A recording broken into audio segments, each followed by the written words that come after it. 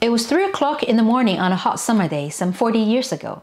President Jimmy Carter was woken up by an urgent phone call from his advisor, who was meeting with China's leader Deng Xiaoping in Beijing. The advisor sounded a bit tense. He told the president that Deng wanted to send 5,000 students to study in the US. A groggy Carter interrupted him and said, "Ask him to send 100,000, before slamming the phone down. Fast forward to 2019, just before the pandemic, nearly 370,000 Chinese students were enrolled in American universities. Another 120,000 were studying here in Great Britain. And 17 private secondary schools were already sold to Chinese, and many more may be in the pipeline. Who would have thought that the phrase Chinese students would become synonymous with money? Who would have thought that we'd reach the point where Chinese companies are buying British schools? Why are the Chinese interested in British schools? What are they going to do with them? And should we be worried? I'm Sharon, and this is Straight Talk.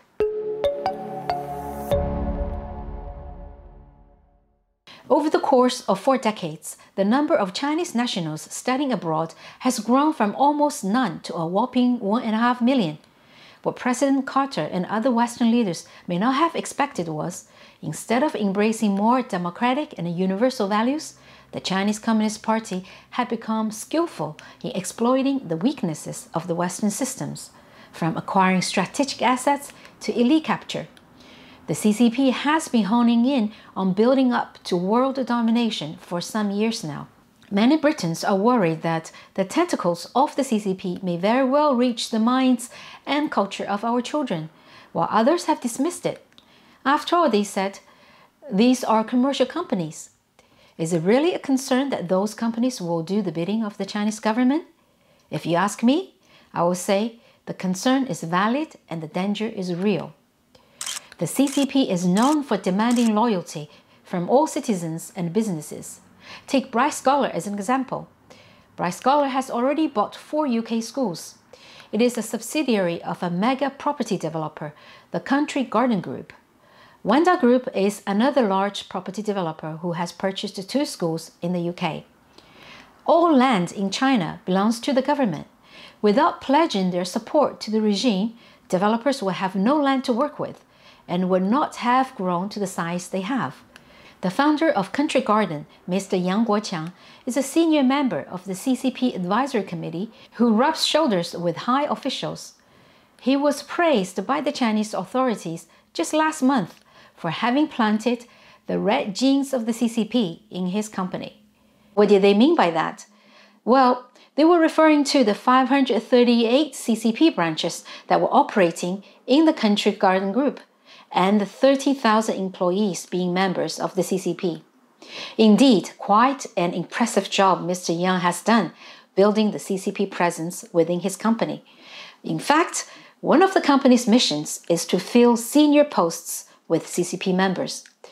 The Chinese government often asks successful businesses to do its bidding overseas, so no direct ties can be traced back to Beijing. A bizarre acquisition attempt made by Mr. Yang years ago is a perfect testament. In 2008, Yang stunned the business circle by offering $1.3 billion in cash to Shaw Brothers for their 26% equity in TVB. This move brought up a few problems. For one, Yang had never shown any interest whatsoever in the business of media or entertainment before. He also had zero experience with the sector. And guess what? He didn't have the money either. In other words, he wanted to buy a business in which he had no interest nor experience for a huge sum of money that he did not have. The clue came when several pro-Beijing business tycoons in Hong Kong agreed to lend him the money he needed to complete the deal. To give you a quick bit of background, TVB is an influential Chinese language television station based in Hong Kong. They also had a wholly owned subsidiary in Taiwan. As you can see, it was a business Beijing dreamed of getting its hands on. Yang was obviously someone Beijing could trust and control. He was put up to the task of acquiring the stake in TVB for the invisible master behind him. The deal failed to come through in the end because the financial crisis hit later in the year. Although media reported that 9 out of the 17 schools owned by Chinese companies are run by senior members of the CCP.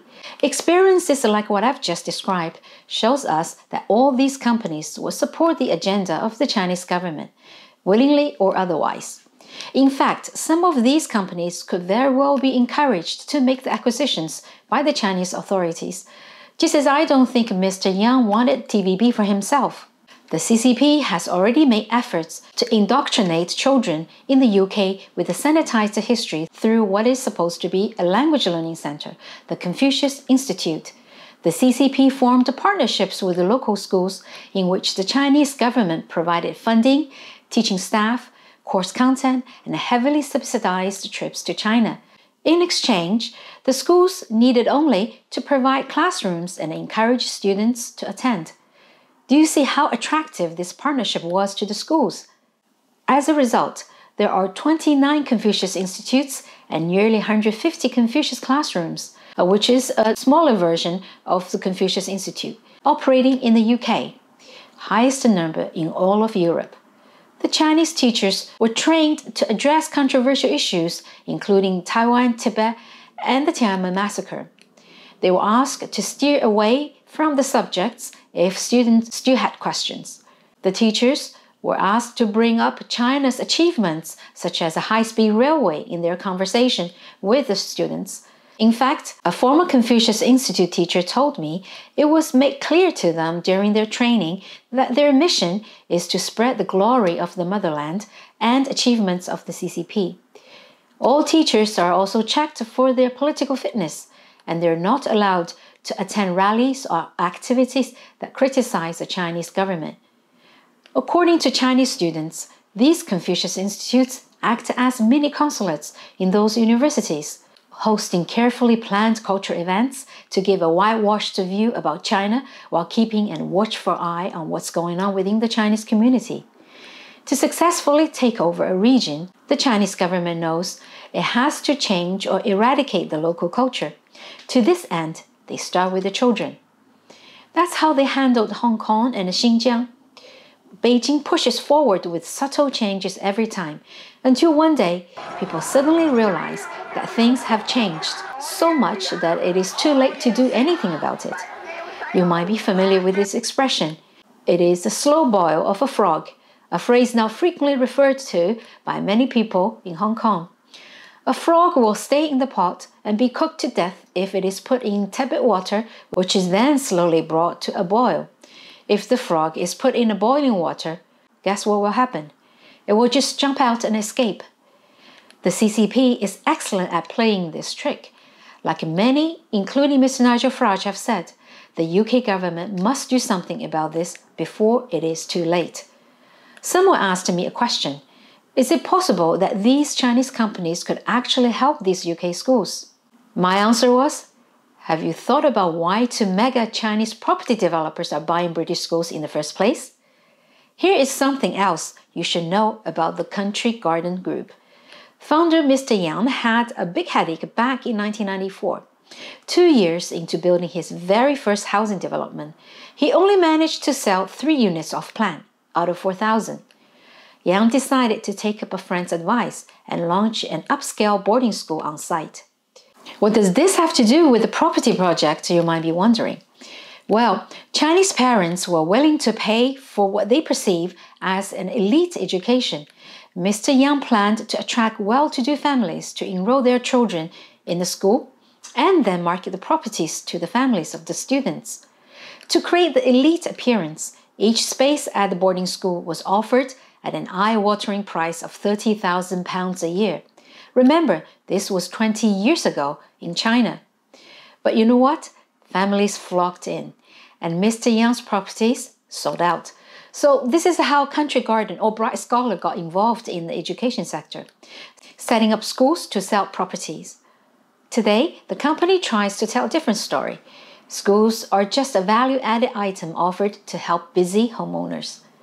Adding foreign schools to its portfolio means they can offer children guaranteed spaces to study overseas, allowing them to attract more wealthy buyers for their properties in China and support the very high fees charged in their domestic schools. The success of Country Garden's approach prompted other property developers to follow suit. The Wanda Group was one of them. Look, there's absolutely nothing wrong with doing a great job and making a healthy profit from it. But my feeling is this is not the case here. This is something that needs to be taken seriously starting now. This is it for today. Please do share your thoughts with all of us here down below. Again, if you have enjoyed the video, please like it, share it, and subscribe to the channel.